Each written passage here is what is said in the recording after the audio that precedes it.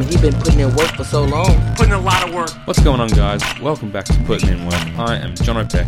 This is episode 27. And this week, we've got DJ Payne. He's not a wrestler. He's not a club DJ. He is, in fact, just a guy named DJ Payne. But DJ's a guy I met a few weeks ago who has done a lot of cool stuff. And he's been around for a bit longer than most of my guests, which means he's done even more cool stuff. DJ's a photographer by trade. He's done a lot of work with live music. He's been involved with record labels. He's currently hosting a breakfast radio show. He's done a lot of podcasting. So there was plenty to talk about with DJ, and this was my longest episode by a long way because of that. Definitely could have gone a lot longer. Also helps that DJ loves to talk. He's usually the one doing the interviews, so maybe he enjoyed being on the receiving end of the questions this time round. So I hope you find this as interesting as I did. Here's DJ. Enjoy the show. So how do you describe yourself when someone asks what you do? Well, now I say I'm a former photographer who now works in radio. Sure. That's my 2-second answer. Okay. And what's like the 60-second answer? I say I've spent the last 20-something years being a professional photographer. I've always worked in the creative spaces, and I've had a massive career shift in the last 12 months of getting into radio. I've worked in audio a long time as well, as in I've run a record label, I've done podcasting, I've done a lot of stuff in radio as a volunteer. And the opportunities have come up over the last year for me to get involved in more radio, culminating, I'm now about to start my 4th week doing a breakfast show. There's almost too much to talk about, so I don't know where to exactly go. I'll just pick a few things that are interesting. So I don't think I've ever met anyone to run a record label. So let's talk about that. Okay. How did you get into the record label? And feel free to go back as far as you need to. All right. So when I was born, no, I'm joking. Okay, cut a very long story short. I am from the Gold Coast, born and bred Queenslander. Feel free to send all the Queensland jokes my way. Born and bred Queenslander. In 1995, I came down to Geelong to work with a church and to work with a photographer for a few months. The church in the capacity of youth, working with youth, and the photographer to learn how to be a photographer. My background was in illustration design, fine art, all that type of stuff.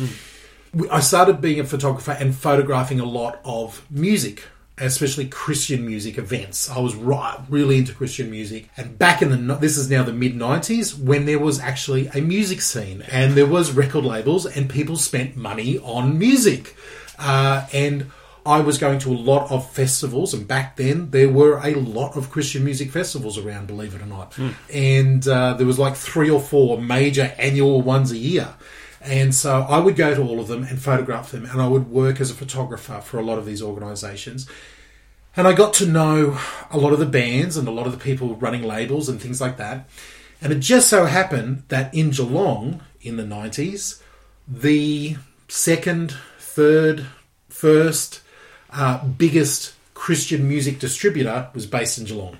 CMC became Christian Marketing. They were right on my doorstep, and I knew a lot of people. I got to know a lot of people working there, and I went to them as a total nuff on the street. It was 1997, so we're going back now 20 years ago. Scary, very scary. I was in my mid-20s. Did you have the beard? Might have had a dodgy goatee. Did you have hair back then? Very little, if not just clipping it off. Okay. Yeah, I went bald. I went grey, bald, and hairy very early in life. Okay. Like by the time I was 21, I knew I was going to be bald. So I went into the record label. I went into the CMC distribution company and said, "Hi, I'm DJ Payne. I've got all these ideas. In fact, I've made a little handy book of all my ideas of what you should be doing in the music industry." And the guy who was running the music division of the company had no idea who I was, had no idea about music, was not interested in music at all. He just got the job. Was he just like a pencil pusher, or what was his... I won't go in. Some people will be able to work out who this is. Look, okay. He is a lovely person. His first love was basketball and sport. And I went into the office, and every inch of the office was lined with basketball posters, everything to do with basketballs. And on his desk, there were like 4 CDs. And amongst, like, I cannot tell you how much sporting stuff was in that office. And straight away I realised, oh man, I'm wasting my time. Had a chat with him, gave him the thing, and he was like, great, don't call us, we'll call you. Had to flip through the thing, and was totally nonplussed. It was a total waste of my time. And I was like, oh man, that was a waste of time. But as I was about ready to go, this little whirlwind went past the office door, and this little New Zealand accent, like, hey mate, what are you doing? Like, came out. And it was the CEO of the company, Stuart Duncan, who was fresh from New Zealand and was fresh from working for Polydor Records in New Zealand, and had worked in the industry in a big way over in New Zealand and Australia. So he was taking the helm. And he's like, oh, what you doing? And I said, well, I just happen to have a spare copy of this book. I can give it to you, Mr. CEO, Mr. Head of the company. And he was like, oh, thanks, who are you again? And I'm like, I'm just a dude. And he was like, okay, don't call us, we'll call you. And again, I walked out and said, oh, what a waste of time. 2 weeks later, I got a phone call from Stuart saying, I read through your stuff. There's a lot of great ideas here. One in particular is starting a proper Australian Christian record label. Not devoted to a particular genre, but devoted to Australian artists, working for Australian artists. Said, I love the idea. Come in, we'll have a chat. Had a chat, and that was the birth of... And he said on the spot, what would you call it? And I said, oh, I don't know, Mustard Records? He goes, okay, done. Let's go. Where does mustard come from? Mustard just came... For me, I liked the colour mustard at the time. This was the mid-90s. I liked the word as a graphic designer. I really liked the word mustard. And then as a Christian, I like the word mustard because it means whatever people want it to mean to them. So for the secular audience, for the non-religious audience, they were like, cool, mustard, spicy mustard, hot mustard, yeah, man, love it, flavour. And for the Christians, they were like, oh, yeah, it's very deep, the mustard seed of faith. I see what you mean by that, brother. And I was like, yeah, cool, whatever, I don't care. Just what it was a word. I hate names. So we went out and we signed Sons of Korah, we signed Compliments of Gus, we worked Wishful Thinking, Brethren, Soul Keepers, all the Brisbane crew, the guys from Battered Fish, who then became Leo 9. We tried to sign Caleb James. And a few other bands and solo artists around the place. We worked with a bunch of them. But then the music industry basically died. In around 2000, everything sort of started falling apart. For the distribution company, especially, it really started falling apart. They started getting taken down by some big American people. And Stuart came to me and said, listen, if I give you mustard, like I just hand over mustard to you, and what would you do with it? And I said, well, I think I would turn it into an Australian hip-hop label. And believe it or not, there was like one other Australian hip-hop label back in the year 2000. Or one or two. But I was like, I think we could do something like that. And he was like, okay, let's get everybody else out of their contracts, set them up doing their own thing. So Sons of Korah and Stuart set up a new label for themselves. Compliments of Gus set up their new label. We let everybody else out of their things. And a lot of the deals we had were just one album deals type of thing. And we kept it going for another, I'd say, 5 or 6 years, working with the Australian hip-hop Christian community, but getting a secular distributor and getting their albums into the stores there. So it was always a part-time gig. Yeah. There was never any money in it. In fact, it cost us thousands of dollars. We did big national tours. We brought out American artists. We worked with every festival and everything we could. And eventually, when it was time for us to give up the day, when I say us, it was me and my business partner with it, we handed it over basically to the guys that we'd been working with. And out of that grew, we knew the next stage of what we were doing was basically going more ministry. And so out of that grew a church movement out of Sydney called Crosswords, which is a monthly Christian hip-hop church. Well, is now in like 7 different countries, as a ministry. Yeah, the Crosswords ministry, where they just basically do church for hip-hop heads, type of thing. Both those who are existing already Christian members who are going to churches but don't feel like there's any hip-hop love in their church, And then for other people who are out of the hip hop scene and might be interested in the whole God Church thing, but like, oh, this is a non-offensive and non-scary way to do it. I know what these guys are doing, and go to those type of things. So, yeah, that's very interesting. And that's all of that story in as short as I can do it. Sorry, that's good. No, you've done well. So, did you kind of see hip hop getting as big as it is now in Australia? Because it seems to be like bigger than rock, really. If you're being honest. Yeah, look, Australia. Hip hop in Australia seems to be a great mix right from the very beginning. Believe it or not, a lot of the technology that the first original hip hop albums were created with were invented by Australians. The whole sampling idea, the keyboards and everything like that was all Australian. Yeah. Being a fan of and having on former guest John Safran, you would have heard that whole story. Safran and I have the same background as far as into the hip hop scene in the 80s and stuff. And just like him, I'll echo Safran and say there was a lot of us who, growing up in the 70s and 80s, who did not identify as Australians with rock.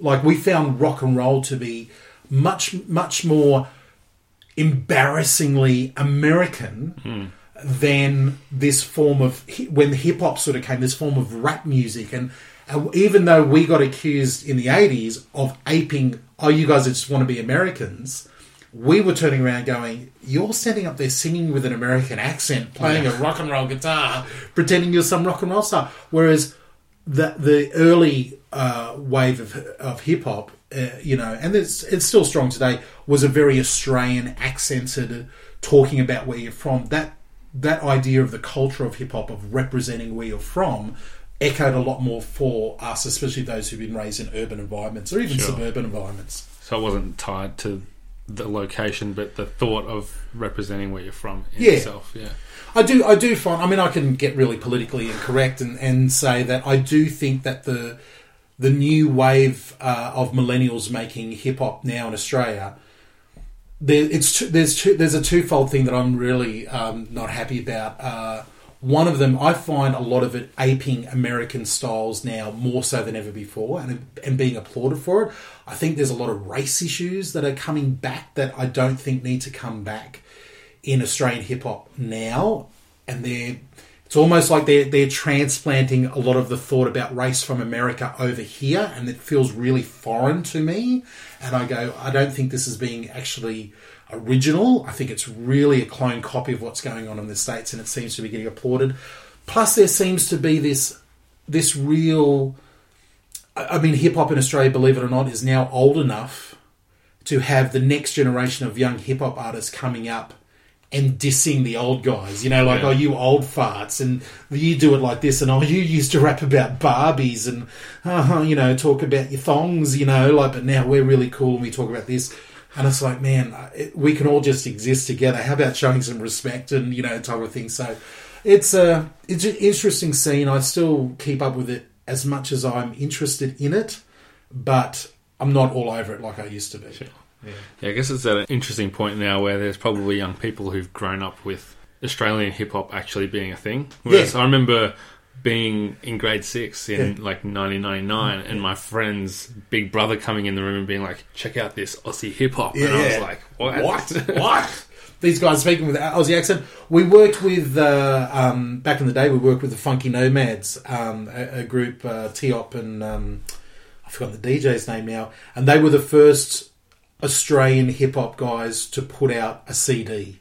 They put out a CD and everyone was like, whoa, they put out a CD. That's, we're talking the early 90s and stuff like that. So, yeah, we've come a long way. It's great. It's just that the music industry now is a totally different beast to what it was. I mean, our whole focus back then was putting out top quality physical products, creating communities, forums. We were right, I believe it's back in the day of the forums. Message boards? Yeah, message boards and forums was it. It was before social media even, and as everything changed, it was funny, me and my business partner started building a website that our bigger dream was to make it a bit of a social media platform for music artists of any type, starting with, Australian hip-hop and then sort of opening up to anybody.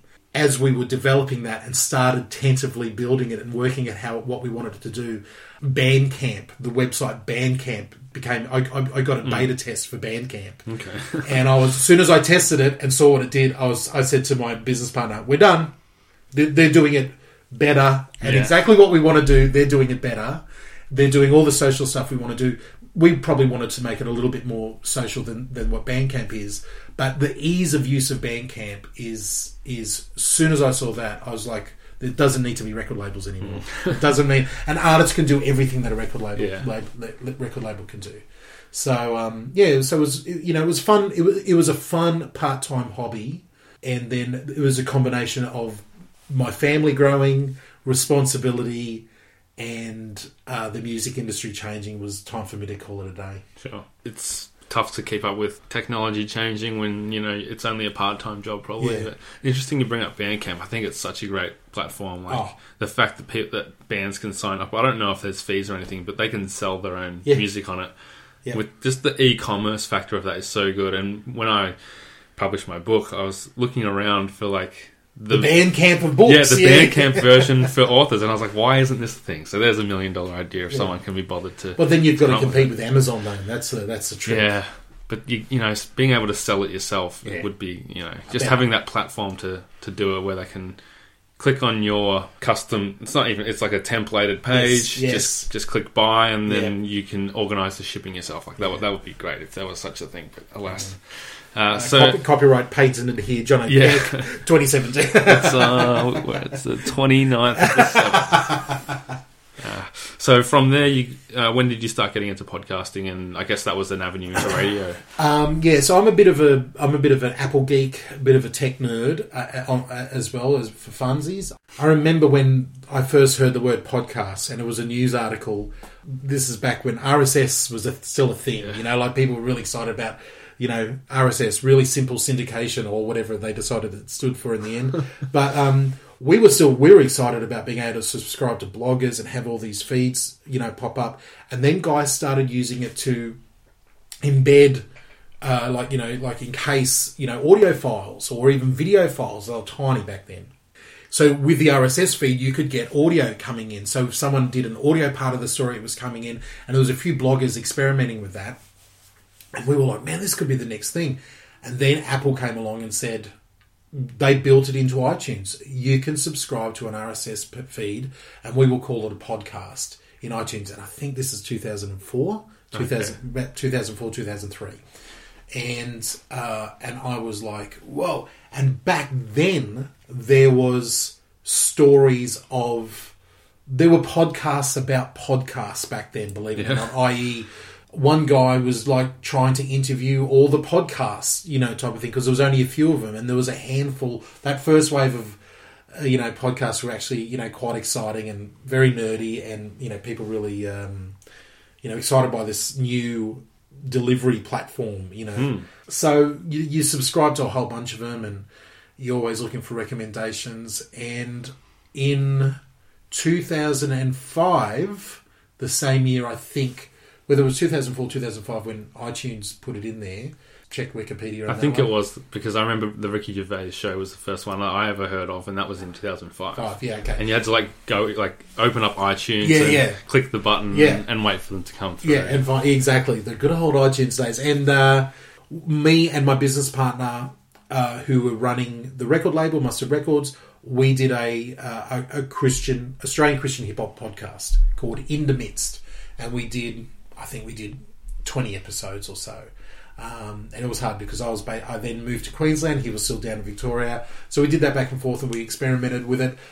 But the problem was, it was so hard to get people to subscribe. It's hard now. All these years later, over 10 years later, 13 years later, it's so hard to still get people to subscribe. Back then, people just had no idea what you were talking about. And so I started playing. I just, new formats would come up, new platforms would come up, trying to make it easy to use. I would sign up and try them out. I did my own DJ Payne show. I did a few different incarnations of that. I started interviewing people, which has always been a big passion of mine.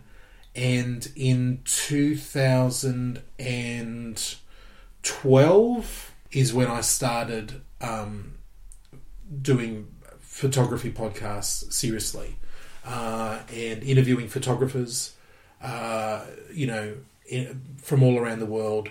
And then I thought, you know what, I could turn this into a platform. I could get other shows. I could start other shows around photography. And I know enough people in the Australian photography industry that I could get other people in about different niches. And we started building that. And then straight away I realised that if I could get an advertiser on who was interested in advertising anything to do about photography, they just wanted to know what's the biggest show, and I'll advertise on that one. So having multiple shows in that one subject was a waste of time. I was never going to get advertisers for all these other shows. So cut a long story short, after, say, a season, 30 episodes of a few of the shows, we ended them and then amalgamated two of the shows together, the two most popular photography shows we brought together. And that's still going, and that's Photographer Interview. The photographyinterview.com is the URL. The network that I started was the Black Market Network, which then became bmnet.us, and I am now dismantling that and now just doing podcasts under my own name. Okay. So it's still, you have literally caught me in a massive state of flux with all the podcasting. I had a podcast, Popcorn Propaganda, which was a movie review one. I would do that on the radio and do that as a podcast. And I've been interviewed for a lot of different podcasts over the years.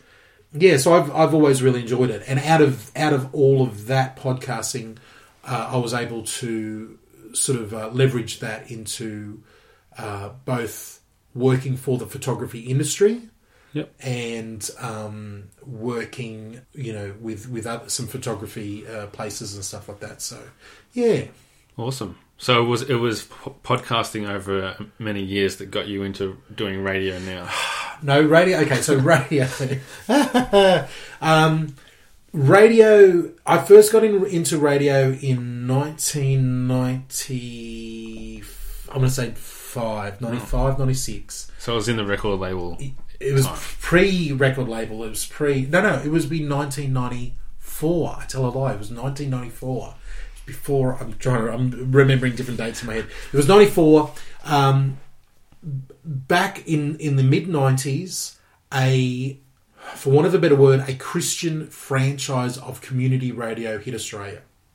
It was called Rima. Yep. From New Zealand. It was originally a massive station in New Zealand. I think it's still going in New Zealand. Rima, 100% Christian radio and messages and everything like that. And they did a big wave. The government changed how they did things.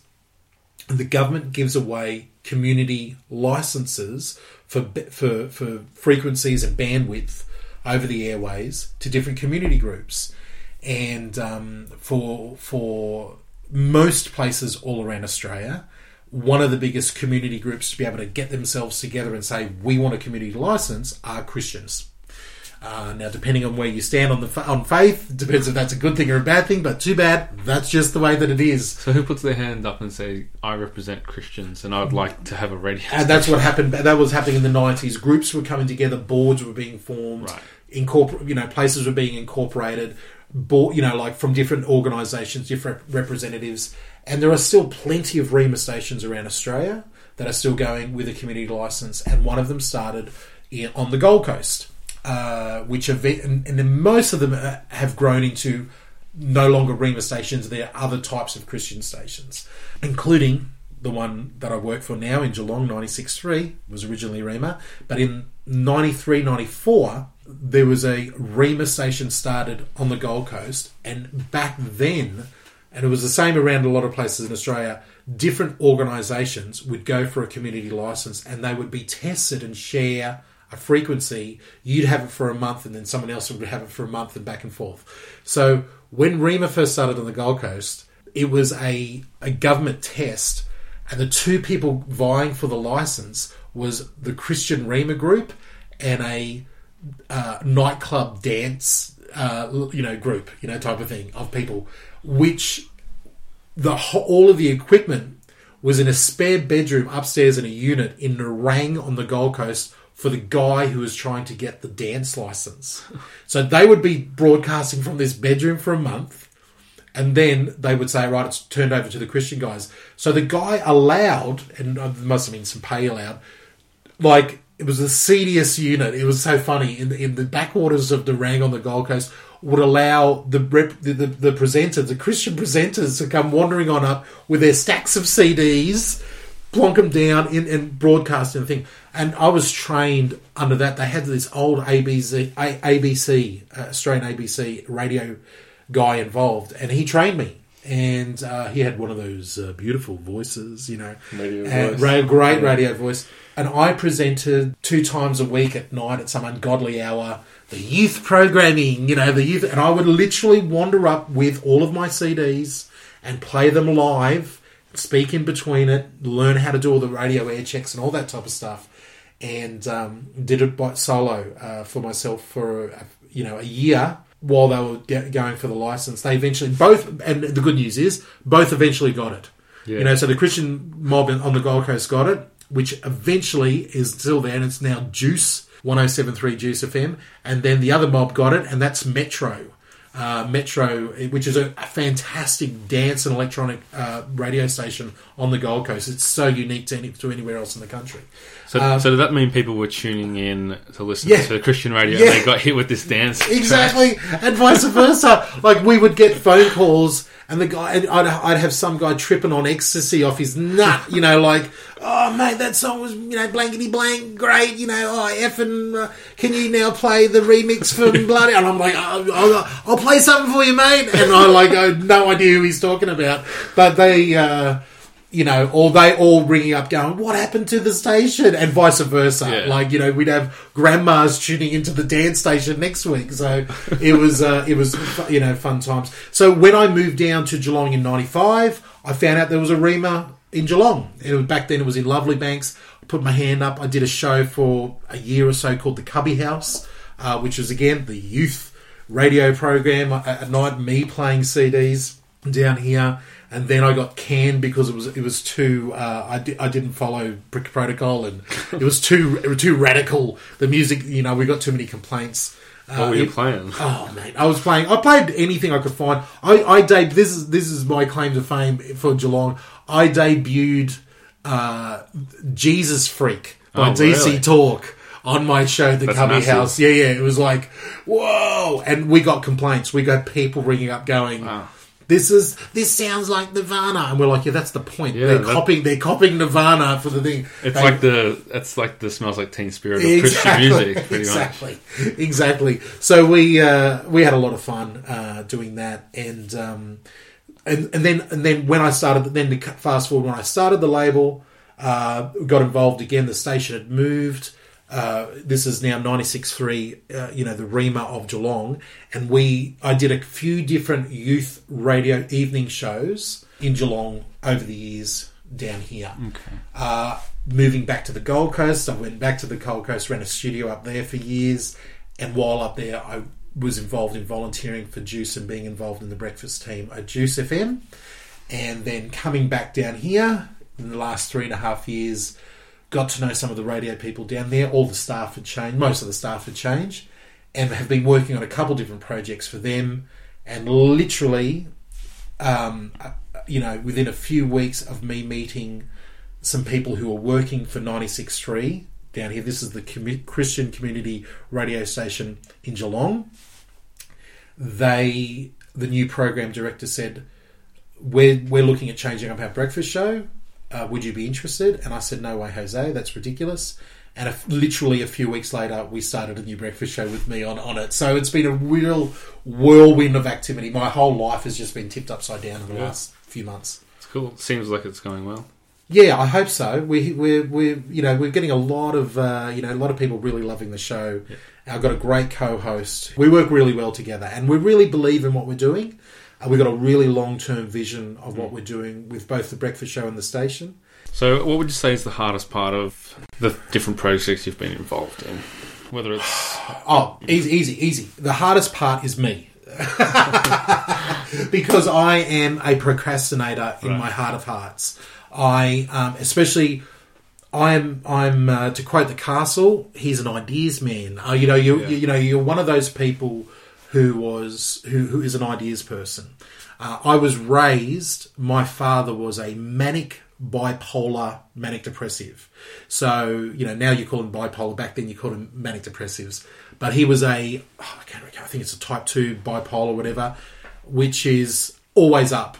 Like, he never had depressive episodes. He was, 3 or 4 months of the year, he was high, what we called high, what my mother called, he was on a crusade, what physicians would say, he was having a manic episode. And I mention that because that was really formative for me as a young person, because I've sort of grown up with a lot of dear friends and family and other people who are bipolar. And I think we recognise it a little bit more. And it's never been a stigma for me. I've never thought of it as every bipolar person I know, and I've probably known 20 over the years, and it's a common theme. If you said to them, here's a button, here's a magic pill that you can take and you'll no longer have bipolar, all of them, except for those who have really bad depressive moments, but even a lot of those would say, no, I wouldn't take it. I really value this manicness. And being raised by my dad, especially as a very young child, the earliest memories that I have is my dad being this manic guy, waking me up at 3 or 4 in the morning going, hey, you awake? And I'm like, I am now, Dad. And back then, your dad is a hero. And we would drive around during sunrise all over the Gold Coast as he was helping people, but all the time he was talking, he was regurgitating facts and, Tim Robbins type of material, about how important ideas are and what you can do and what you can accomplish. And so that was that has been very impressionistic on me, as in it's really impressed into my mind the importance of ideas, the importance of creativity. And so I have always valued that. I've always struggled with having too many ideas on things over the thing. But in hand with that is my own personal, and it's an often thing for a lot of artists or creative people, is the struggle of procrastination, of just having too much, the feeling of too much to do and not being organised enough to do it.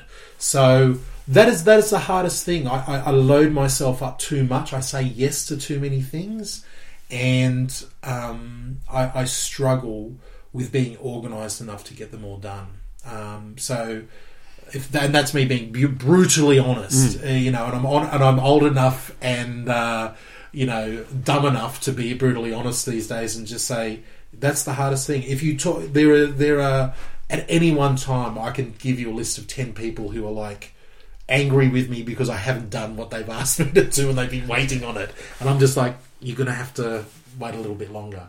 So okay. And I usually ask people for their advice on getting into the industry you're in, but is it something that you can even give advice for, or would you prefer to give advice to people who are chronic procrastinators? Oh man, I look. I'll go for the second one first. Okay, the advice for the chronic procrastinators is to get more organised.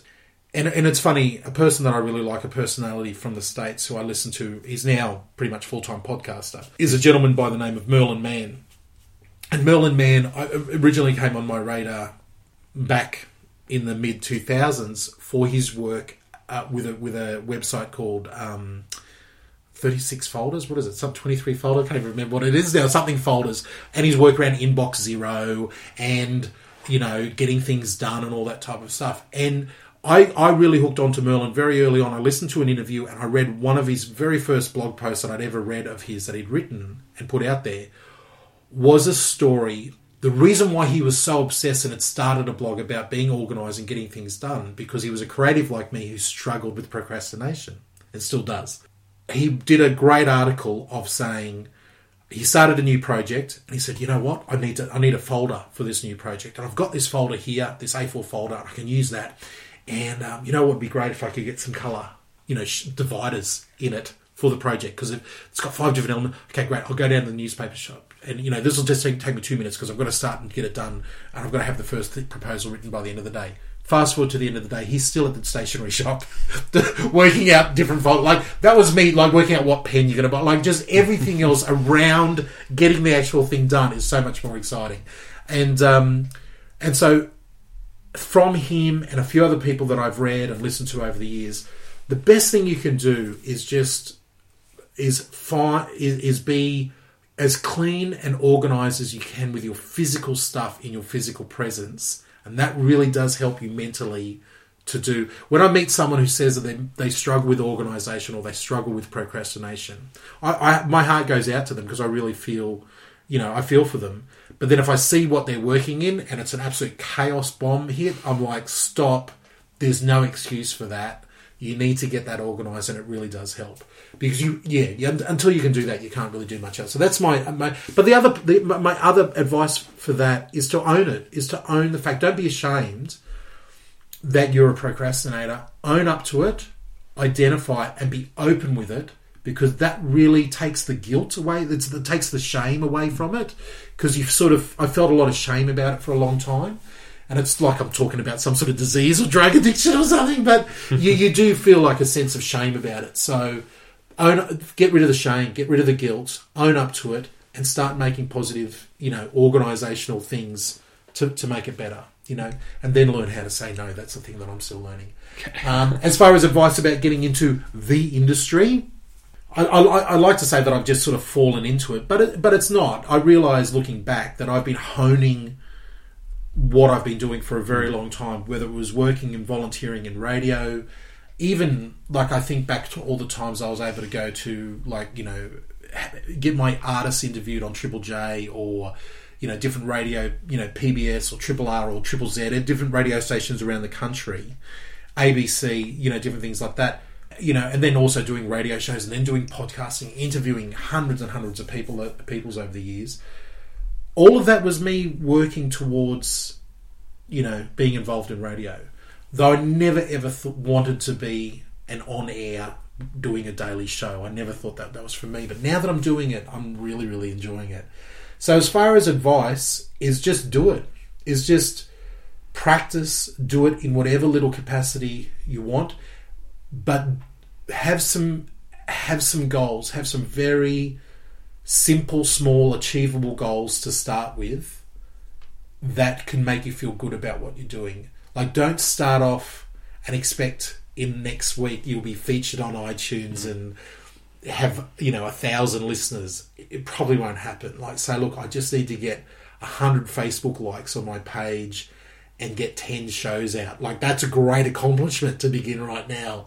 But then keep upping the game for yourself. Keep up and getting more and more higher goals as you go, smaller and smaller. But man, persistence and actually doing it is 90% of the job. Yeah, totally. In the wise words of one of my best mates, Simon McRae, I keep on threatening to make this into a T-shirt. He's like, it's not hard to be good at stuff. You just have to get it done. And he's a video editor. He works with photographers and video creatives all over Melbourne. And he's constantly amazed at everybody with unfinished projects. He goes, everybody I know has 4,000 unfinished projects. Where he's not super creative, but he just knocks them out. Whatever needs to be done is knocked out. Yeah, being able to finish what you start is a skill. Massive skill that we all struggle with. That's it. That's the other great advice, is just finish things, get things done, get it out. It doesn't have to be perfect. And once you've got it out, leave it alone, move on to the next thing. I know too many musicians, artists, and even I've struggled with this myself. You put something out, the first thing you put out, and you think, I can do that better, and you end up remixing it, re-recording it, rewriting it, re-photographing it, whatever, 1,000 times, and it's like, no, just move on. Just move on to the next thing. So, yeah. There you go. That's why it's called putting in work. There's always something more to do. Yeah. So if you could do anything, DJ, and know that you wouldn't fail, what would you choose to do? Oh, that is a great question. That is a great question. Can I be cheeky and say, like, I would buy a lottery ticket for other than a getting rich scheme, some sort of crazy wish like that about money. Creatively, if I knew that I couldn't fail, That is that's a great question on so many levels. I'm thinking about my interviewer hat has gone on, and I'm thinking about the mental thoughts behind that question. I guess with this part of my life, you know, getting used to having a brekkie show, a morning show routine that I'm still trying to get used to. I would work on my podcasting brand of myself more and build that up and try to do some more creative things with that. If I could do anything and money wasn't the option, I know that I'm going to get money from it, no matter at all. I would probably build out, you know, the podcasting thing in a more creative way, and if I didn't have to worry about it succeeding. Yeah. I don't know. Anyway, sorry. I'm thinking too much about that question. That's definitely the longest answer I've had. Sorry. That's all right. This is easily the longest episode I've ever done. And I could have gone for another 5 minutes. So thanks for coming out to my studio and hanging out. I'm in love with the studio, and I love the fact that I can actually have a kip in your studio. Yeah, you can have a lie down. I was actually thinking about doing the entire interview lying down and turning it into a full-on therapy session. Yeah, you would have just had to hold the mic over your head. There it is, DJ Payne. You can follow him on Twitter at DJ Payne with an E. Check out Gosha and DJ for Breakfast on Facebook to follow all the stuff they're doing with the radio show. As always, on Twitter, I'm Jono himself. Until next week, keep putting in work.